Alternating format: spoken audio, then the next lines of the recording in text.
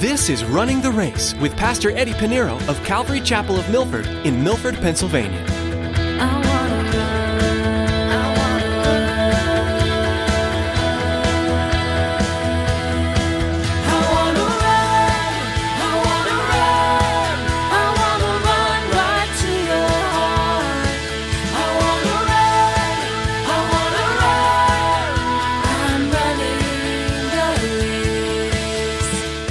I want to share the gospel of Jesus Christ. I don't want to go to heaven and say, should have, could have, would have. I want to say that I witnessed to everyone, my neighbors, my co-workers. I witnessed to my fellow students, to my teachers. I witnessed to my family members. I want to say I witnessed to everyone that was on the line in Walmart. I didn't want to say should have, could have, would have. I want to hear when the Lord says, well done, thy good and faithful servant, that it's going to glorify him. Do you ever feel like the calling on your life seems small? In today's message, Pastor Eddie teaches that every call from the Lord is great, no matter how big or small it seems. His challenge to us is, be careful in how we view our callings. Like Paul, we must fix our eyes on God and where He's leading us. We may feel that others' callings seem more significant, but we're reminded that just as God called Paul, He is calling us. Well, let's join Pastor Eddie in part 3 of his message.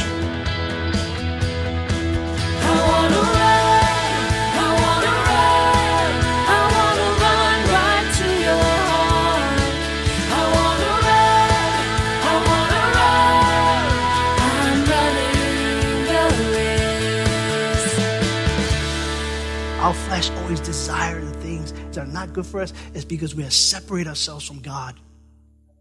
We separate ourselves. Be separated unto the Lord. Why? So you could do the will of God. What's that?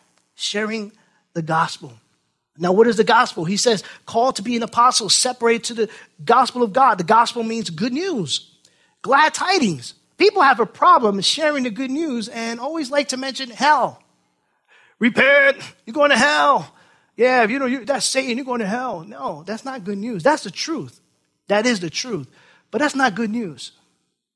The good news is that God made a way. The good news is not a bunch of good advice. The good news is not a code of ethics or morals. It's not a creed. The good news of the gospel is God's message for man. The good news is that God the Father sent his only Son, Jesus Christ, to save the world. That's the good news. I can't save myself. We can't save ourselves. No one can save you. Not even your country. Not even the two that are running for office. No one can save you. No one. That's the good news, the gospel. Paul writes in 1 Corinthians chapter 15, verses 1 through 4. He says, moreover, brethren, I declare to you the gospel which I preached to you, which also you received, and which you stand, by which also you are saved, if you hold fast that word which I preached to you, unless you believe in vain. For I delivered to you first of all that which I also received. And here it is, that Christ died for our sins according to the scriptures, and that he was buried, and he rose again the third day according to the scriptures. That's the gospel. There is a Savior who took my place. I belong on the cross. There is no way out if it wasn't for Jesus. And Jesus took my place in Calvary. Christ did not come to make bad men good, but to give dead men life. Good people, can I tell you this? Good people do not go to heaven. Those who have put their faith and trust in Jesus Christ go to heaven. What is good? By whose definition? The world has a definition. What is good? Is it by the world's definition or by God's standards? And how do you know God's standards? His word. Regardless of what the legislators or the elected officials are running for, whether they're in favor of things against the scripture, it doesn't matter what they say, no matter what they do. It doesn't matter what this country, who the country puts into office. God is in the throne. And they're going to pass laws, things that look like it makes sense. And the world's going to be blinded by what's going on in our culture today. And they get all caught up. But it's not by the standards of the United States of America. It's the standards based on biblical scriptures. And so that's how we live by it. That's the good news is the gospel of Jesus Christ. He says, I, Paul, bondservant of Jesus Christ, called to be an apostle, separated to the gospel, which he promised before through his prophets in the Holy Scriptures concerning his Son, Jesus Christ, our Lord. Throughout the Scriptures, we find the prophecies of Jesus Christ, the Mashiach, Yeshua, to come and to take our place in Calvary. The prophecies have been mentioned over and over again. 300 prophecies in the Old Testament. In the Old Testament speaks of Jesus' return. Though the New Testament is new, the message is not that new. It's been spoken of years ago, of the Messiah. It's a new covenant through Jesus Christ. The gospel was promised through the prophets in all the Scriptures. The first messianic prophecy in the Bible, it goes all the way back to Genesis chapter 3, verse 15. Genesis chapter 3, verse 15, it says, and I will put enmity between you and the woman, and between your seed and her seed. Women do not have seed, and is in capital. He shall bruise your head, and you shall bruise his heel. Yes, you'll pierce his hands and feet. Yes, you'll have your way with him by putting him on the cross, putting him the crown of thorns on his head. But he's going to crush your head when you see the tomb is empty, and the tomb is empty. Praise the Lord. Isaiah chapter 1, verse 18, he says, come now, let us reason together, says the Lord. Though your sins are like scarlet, though they be as white as snow, though they are red like crimson, they shall be as wool. So there's a promise of turning our sins, and the Lord is going to make us white as snow. Isaiah chapter 53, verse 5, it says, but he was wounded for our transgressions. He was bruised for our iniquities. The chastisement for our peace was upon him, and by his stripes we are healed. Prophecies after prophecies after prophecies. We don't have enough time to go over 300 of them, but trust me, they're there. But in the New Testament, Peter writes this. 1 Peter chapter 1, verses 10 to 12. He says, on this salvation the prophets have inquired and searched carefully, who prophesied of the grace that would come to you, searching what manner of time the Spirit of Christ who was in them was indicating when he testified beforehand the sufferings of Christ and the glories that would follow. To them it was revealed that not to themselves, but to us but to us, they were ministering the things which now have been reported to you through those who have preached the gospel to you by the Holy Spirit sent from heaven, things which angels desire to look into. Now, that blew me away when I looked at the end. Angels?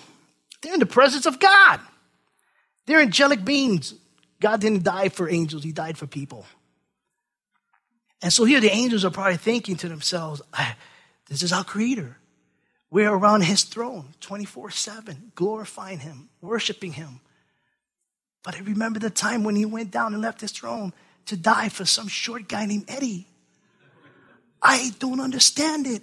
What is it that Eddie has? Or what is it about Eddie that he left his throne to die for him?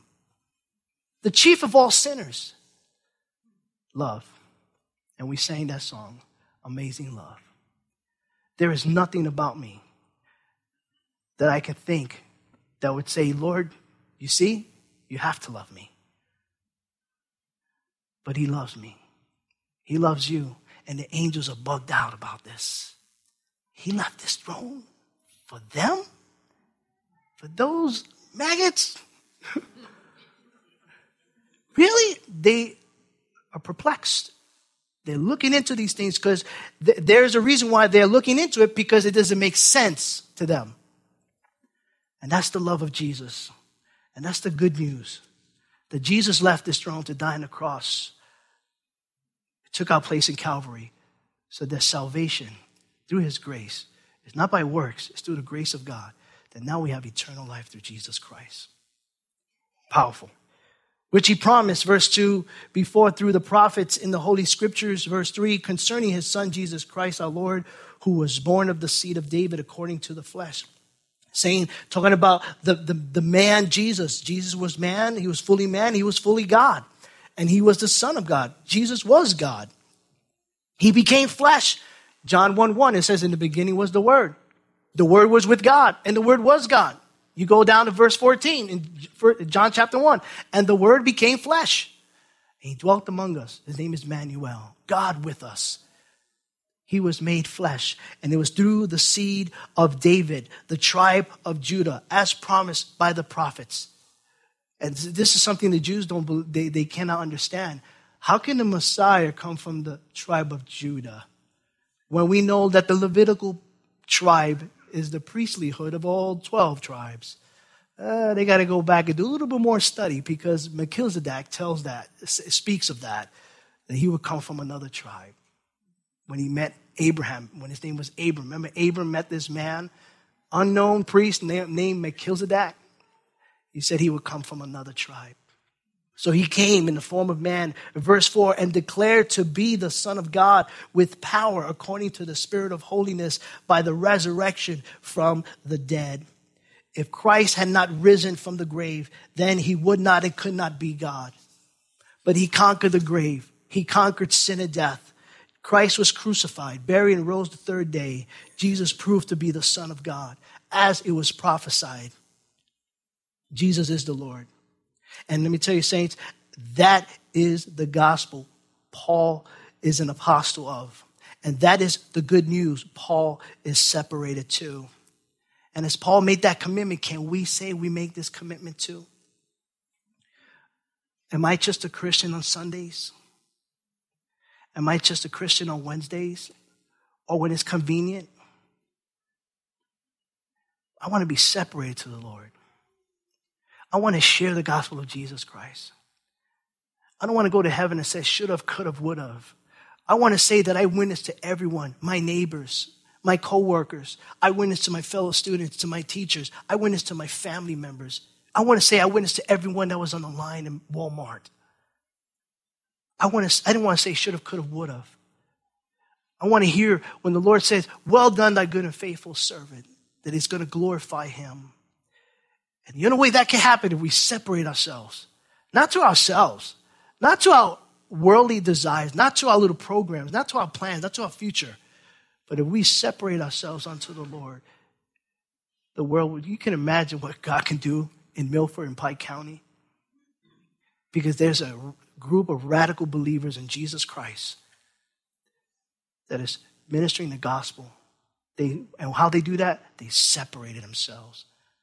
Separated. I'm not saying, hey, let's just form a compound, and just put a wall around it, start, I'm not talking like, so we're not of this world. We're in this world, but not of it, And the reason the Lord really wants his church to wake up, separate themselves.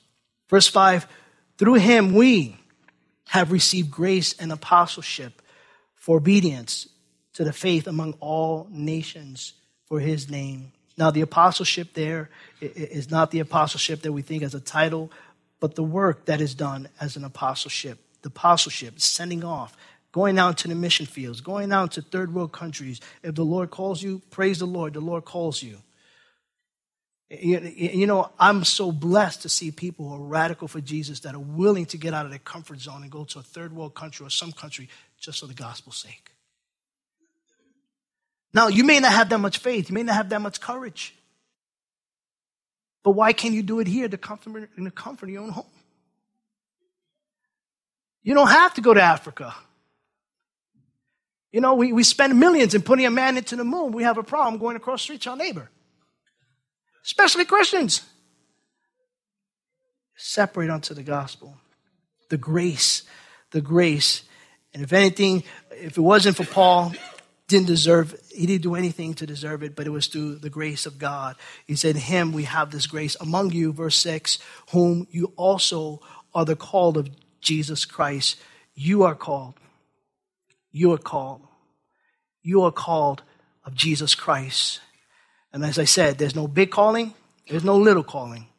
Every calling of the Lord is ordained, is blessed, and it's great. And we see that Paul was an example of that. He persecuted the church. Perfect example of being sent out. A man was sent out because of the grace of God. He persecuted the church, but it was by God's grace that he was saved. Think about it. The Lord didn't say, Paul, I'm going to call you. You do a great job of persecuting me. He was far from it. Transformation had to take place. Who are you, Lord? What must I do?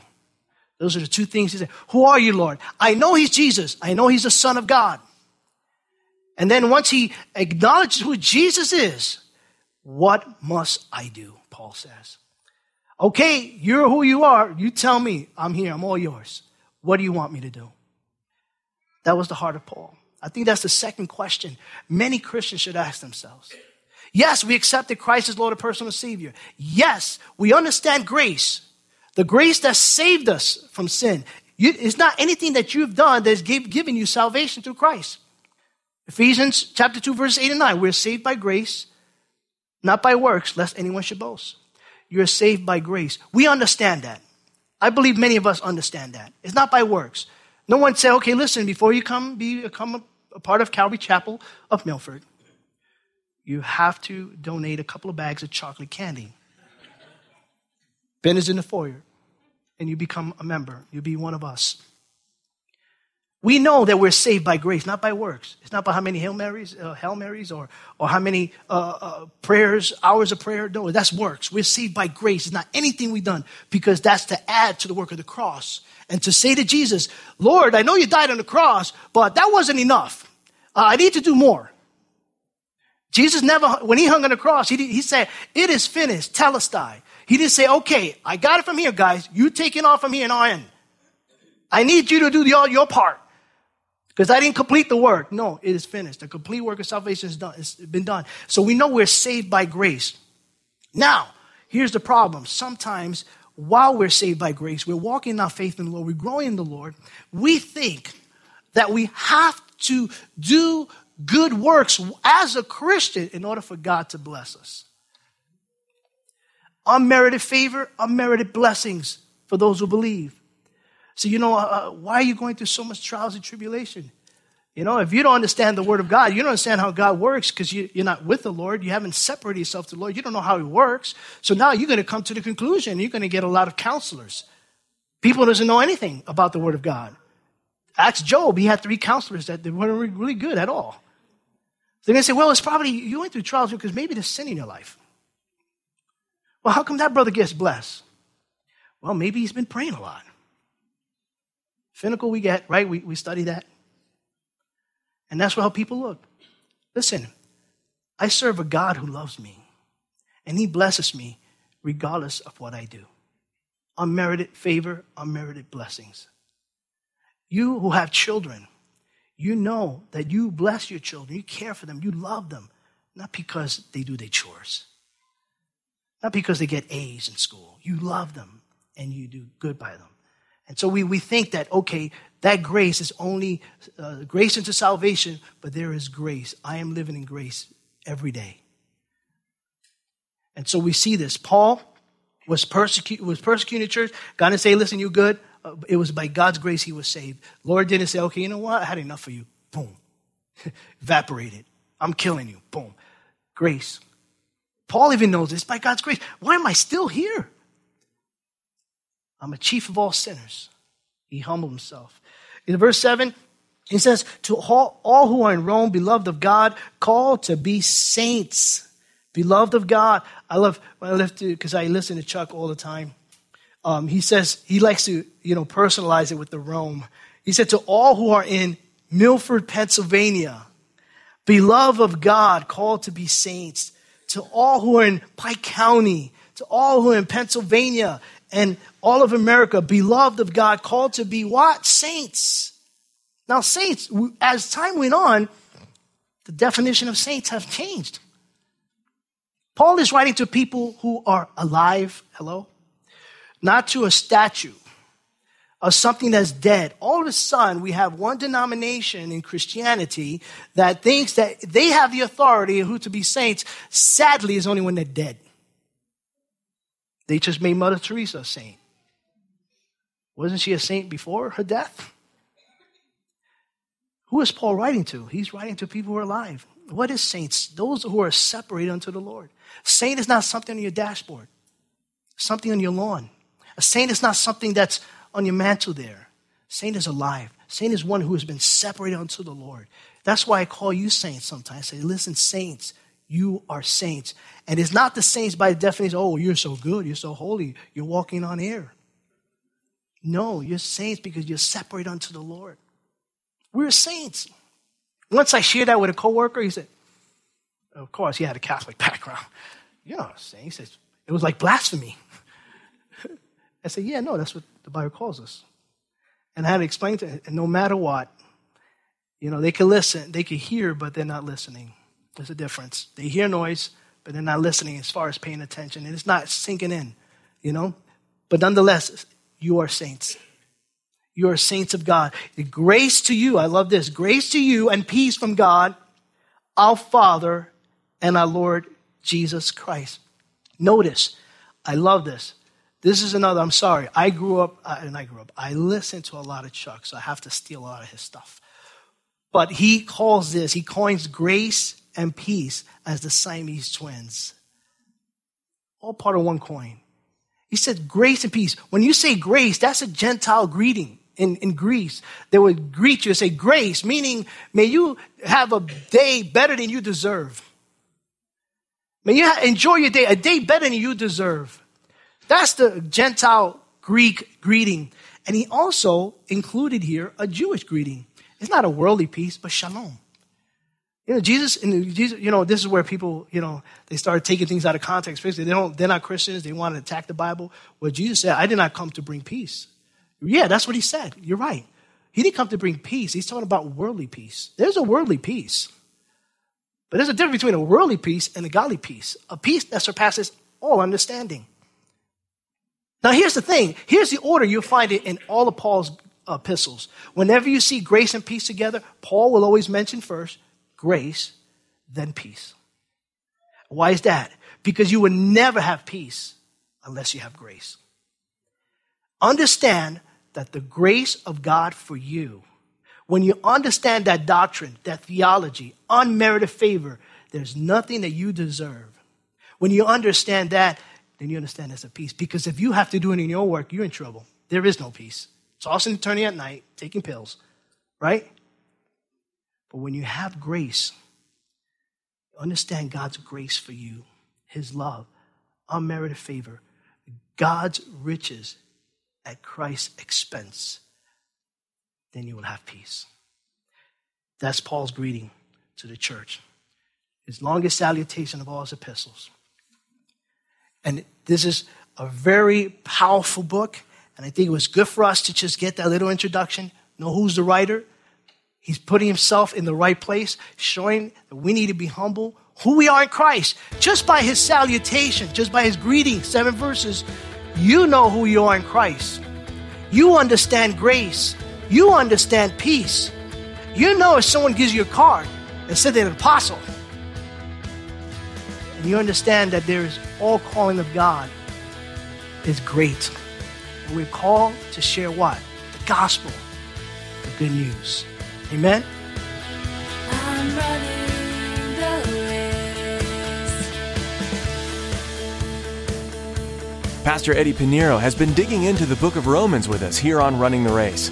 We hope you've been encouraged by what you've heard today and that you're eager to learn more about Jesus. If you'd like to listen to more messages by Eddie, visit our website at runningtheraceradio.com. There you'll also find a link to our podcast where you can subscribe to receive up-to-date messages each time they're available. If you're in the New York, New Jersey, or Pennsylvania area, why not come be a part of our weekly worship service? We gather each Sunday at 9 a.m. and 11 a.m., and again on Wednesday at 7 p.m. for Bible study, worship, and getting to know each other better. Find more information at runningtheraceradio.com. Right now, Tracy has some information about how you can be a part of the ministry here at Running the Race. Radio programs like Running the Race are wonderful tools that God uses to advance His kingdom here on earth.